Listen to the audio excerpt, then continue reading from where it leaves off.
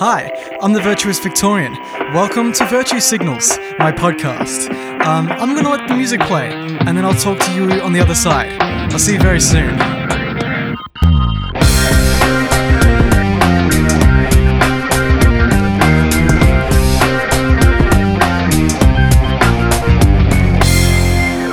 Hello and welcome to episode 3, I think, of Virtue Signals, the podcast of the Virtuous Victorian. Today we have a very, very special guest, the independent candidate for Goldstein, Zoe Daniel. Zoe, how are you doing? Very well. Thanks for having me. Before we dive into this very exciting episode, I'd like to acknowledge the traditional owners of this land, the Bunurong people and the Kulin Nation, and also acknowledge that their elders past, present and emerging have nurtured these lands with their ancient wisdoms, also acknowledging that this land was stolen and never ceded. So we'll dive right into it. I don't want to drag on too much in the introduction. I think my listeners are very keen to get right in. So I'm just going to ask the first question. Who is Zoe Daniel? Well, who am I? Okay, I'm a mum. I'm a former foreign correspondent. I'm an Essendon supporter, and I'm a resident of Hampton. I was born in Essendon, it so happens. I grew up in Tasmania. I've lived all over Australia as a journalist, working as a rural journalist, business journalist, worked across the range of ABC programs. And I've been a foreign correspondent in Sub-Saharan Africa, Southeast Asia, and I was the ABC bureau chief in the US during the Trump administration. I've written 3 books, and I have 2 children, Archie and Pearl, and a golden retriever called Tully, and a husband. Wow, it's quite the portfolio. And now you're turning to politics. Yeah, it's quite a leap, especially for someone like me who's made a whole sort of professional life out of being very apolitical, if you like, and trying to be really objective around issues. Mm-hmm. And I've covered politics all over the world in different contexts, as well as in Australia. So I'm pretty eyes wide open to how challenging and toxic politics can be. But I also really see a huge opportunity this time around for independents to change some things in Australian politics and in Australian policy that I think are really lacking. And so that's why I'm standing on a platform of climate integrity, transparent economic management, so fair and transparent use of taxpayers' money, and also equality and genuine safety, especially for women and girls. And obviously you mentioned that you're an independent. I mentioned that in the intro. So I think that leads us into our first segment, if you call it. Independents, a lot of people don't fully appreciate their role in the parliament. So talking to Goldstein, but also younger people in general, why should they vote for an independent? Look, I think that particularly right now we're in a situation where the party political system, or the two-party system, is quite dysfunctional. Politics is really partisan. Members of both major parties just vote along party lines rather than rigorously analysing policy or legislation, or sort of really considering problem solving and how to take our country forward. And I think what independents do is provide an opportunity for some really sincere, honest representation from the crossbench. In Goldstein, it's a blue ribbon, safe Liberal seat. And I think there's a sense of people being taken for granted, automatically assumed to be in the LNP column, if you like, and then not really having a voice in the party room or the parliament. So as an independent for Goldstein, especially under this model of being a community-backed independent, it's very much a consultative model, a model built around community engagement, really listening to and talking to people and getting a sense of issues and priorities, and then taking those forward into the parliament. And I think that at the moment, because the Liberal National Coalition is in government, in effect, the Parliament is already a hung parliament, and the control of it is in the hands of the National Party. And what that means is a lot of the policy decision making is to do with the priorities of the National Party rather than the priorities of an urban electorate like Goldstein, where we know from polling and surveys and talking to people that people are really concerned about issues like climate, and they want more forward-thinking, better sort of economically focused climate policy, for example. So there's a real opportunity to get in there and to be able to bring our issues into the national conversation. And I think the biggest maybe area of question that people have is, are they being left out, or are they disadvantaged by not having a major party MP? I know that you said that obviously you can consult the community more, but do you think that people should consider that when they are choosing or deciding to vote for an independent? Well, I think what we have now is a situation where, as I said, we're kind of taken for granted. And although we have an incumbent MP who is a member of the governing party, that MP votes every time with Barnaby Joyce and the National Party. And that's not representative of the views of the people in Goldstein or the priorities of people in Goldstein, as I've already said. So I think that what you get with an independent is an opportunity for our priorities to be taken forward. And there's also, I think, an opportunity to help drive the national conversation from the crossbench, and also to raise issues that perhaps the major parties will avoid because they think they're not popular enough, or they think they might get blowback from various electorates. Independents can provide a bit of cover for the major parties by bringing forward some of the uncomfortable issues that perhaps we don't want to deal with so much, but we have to. And obviously, speaking of uncomfortable issues, especially for the current government, I think that leads us to climate change, which is one that this current government seems to have difficulty around, and a government that seems to an issue that seems to divide the government even. So I'd love to ask you, plain and simple, what is your stance on climate action? What do you think we can do as a country, and what do you think the government can do?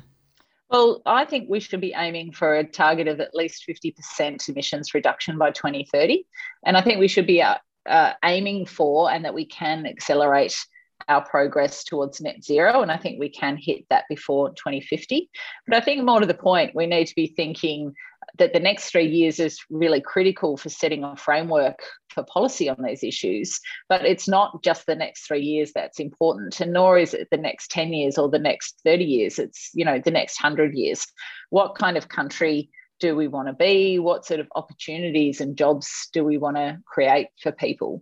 So I think my main stance on climate policy is that we need to have really smart, economically driven climate policy. We need to be diverting subsidies that are currently in the billions that are being sent towards the fossil fuel industry and to what I would describe as stranded assets in failing industries. So we're subsidising things like coal when we know that those industries are failing, and diverting that money to supporting renewable energy industries. Lots of experts suggest that Australia is potentially the best positioned country in the world to take advantage of this renewable revolution. We have relatively low density population, but still big cities with lots of rooftops. So we have huge capacity even now for further uptake of rooftop solar. We have a huge amount of open space for large solar farms in the regions, potential for offshore wind, for example, and the capacity to potentially produce in excess of our domestic requirements for electricity, which can enable us to either export or to produce things onshore that we're currently producing overseas. So rather than sending our iron ore overseas to be made into steel, we could potentially become the foundry of the world here by using that excess electricity to build industry. So I think there's a huge amount of scope. We've seen the industrial revolution, the technology revolution in relatively recent history. In my mind, this is the energy revolution and the renewable revolution, and we need to get on board and make the rest of the world compete with us rather than playing catch up as we currently are. You mentioned obviously that you're community backed. I know that you work with the Voices of Goldstein, which is a community group. Is this what they're telling you? Is this the action that they want that they're currently not getting from their current representative in the parliament? Yeah, so the Voices of Goldstein is a community group that's been operational for about a year or so, that set about looking for a candidate who could represent the community on these kinds of issues, and that were the priorities of the group.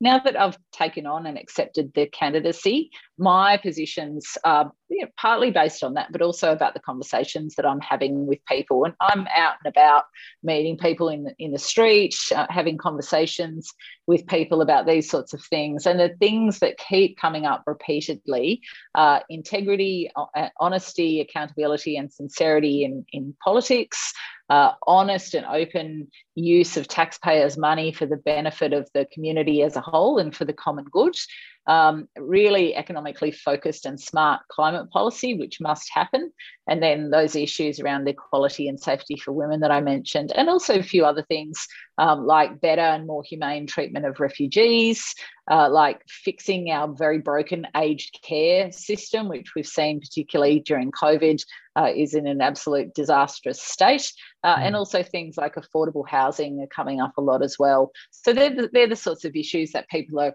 raising with me when I'm meeting them. You mentioned integrity, which is a great one to talk about. Obviously, the coalition today has said they have no time for an ICAC. Is that good enough? And if you were elected, what would you do for integrity in our parliament? Well, no, I don't think it's good enough to say they've got no time for it, especially when they promised it in 2018. So they've had 3 years to deliver it. And now we're up just before an election, and they've put forward a model which most experts say would actually potentially foster corruption rather than actually improving the situation. So it seems like a huge cop-out. I think that integrity needs to be addressed with an integrity system. So a federal ICAC or corruption commission is part of that to investigate complaints, for example, or poor behaviour.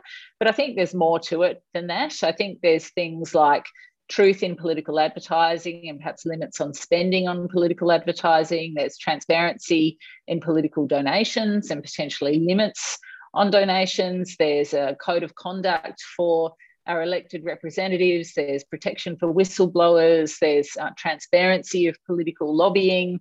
So there's all sorts of things that sit, I think, under the umbrella of an integrity system. And I think that, at the end of the day, it provides a check and balance on those who are leading us, to sort of, I guess, pull back the veil on where money's being spent and why, the impact that might be having on our policy settings, for example, and whether people are getting private advantage from money that's floating around at the back end of the political system. So it's really a way of providing oversight on all of those things.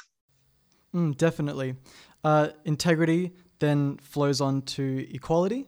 So I'd love to ask, what does equality mean to you, and what is an equal Australia in the future going forward look like?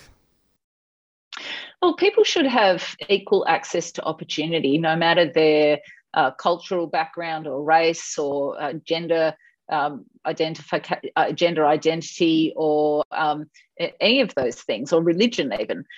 People should have equal opportunity and be judged on merit in terms of the opportunities that they get. But I think the other piece of it, particularly for women, is safety for women and safety for women in the workplace. There's been lots of evidence, as you know, over the last couple of years about women coming forward to describe the sorts of experiences that they're having in the workplace, even up to Parliament House itself. And there's a sense of lip service being paid to finding solutions to that by our parliamentarians. The Sex Discrimination Commission has done 2 reports on this. The main report has 55 recommendations. The government chose to sit on that report for a year, and it was only when Brittany Higgins came out and alleged that she'd been raped in Parliament House that the government cherry-picked a few of the recommendations and decided to implement them. My position is that all 55 of those recommendations should be implemented, along with the second report around Parliament House and an independent complaints body there, for example. But, we really shouldn't be we shouldn't have to be fighting for basic human rights for women and girls in 2022.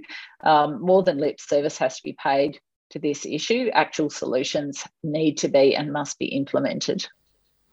Yeah, and obviously it's so disappointing to see all of these things you've said going on in the parliament, where this should be setting the example for the rest of the country. And we're seeing the people that we represent, the people that should be the best of us, just going about things and, dragging their feet on these issues and just not setting a good example. Do you think that Parliament is doing a good enough job to set that example?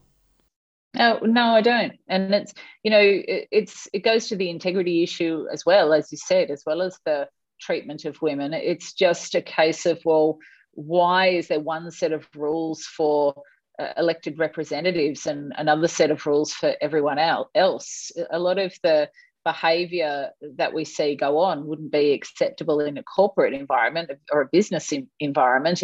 If you were heading up a company, you would have been sacked for a lot of this behaviour, or you would have sacked your staff or put them through a disciplinary process over it. So, that it really does need cleaning up. And I think we should expect better from our elected leaders. They're elected to represent us, and their behaviour should actually be a cut above everyone else, because in that sense they're in a privileged position.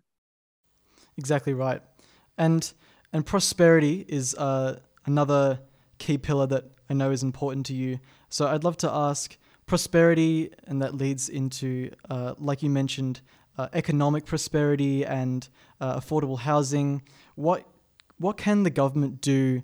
Obviously, my base of listeners are younger. So what can young people look to you for in terms of making their future better and brighter and more prosperous? Yeah, well, I think a big piece of it is the climate policy that we've talked about, and that more economically focused climate policy.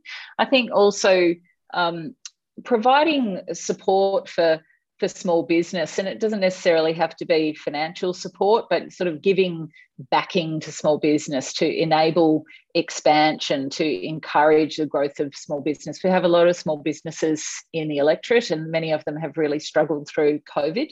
So as that COVID recovery happens, I think that there are potential policy settings that could be utilised to help those businesses recover after the pandemic. So things like perhaps creating repayment systems for tax debt and those sorts of things to ease pressure on small business to enable them to operate. Things like loosening restrictions on people who are on temporary visas who could work more hours, for example, to fill worker shortages in small businesses and those sorts of things.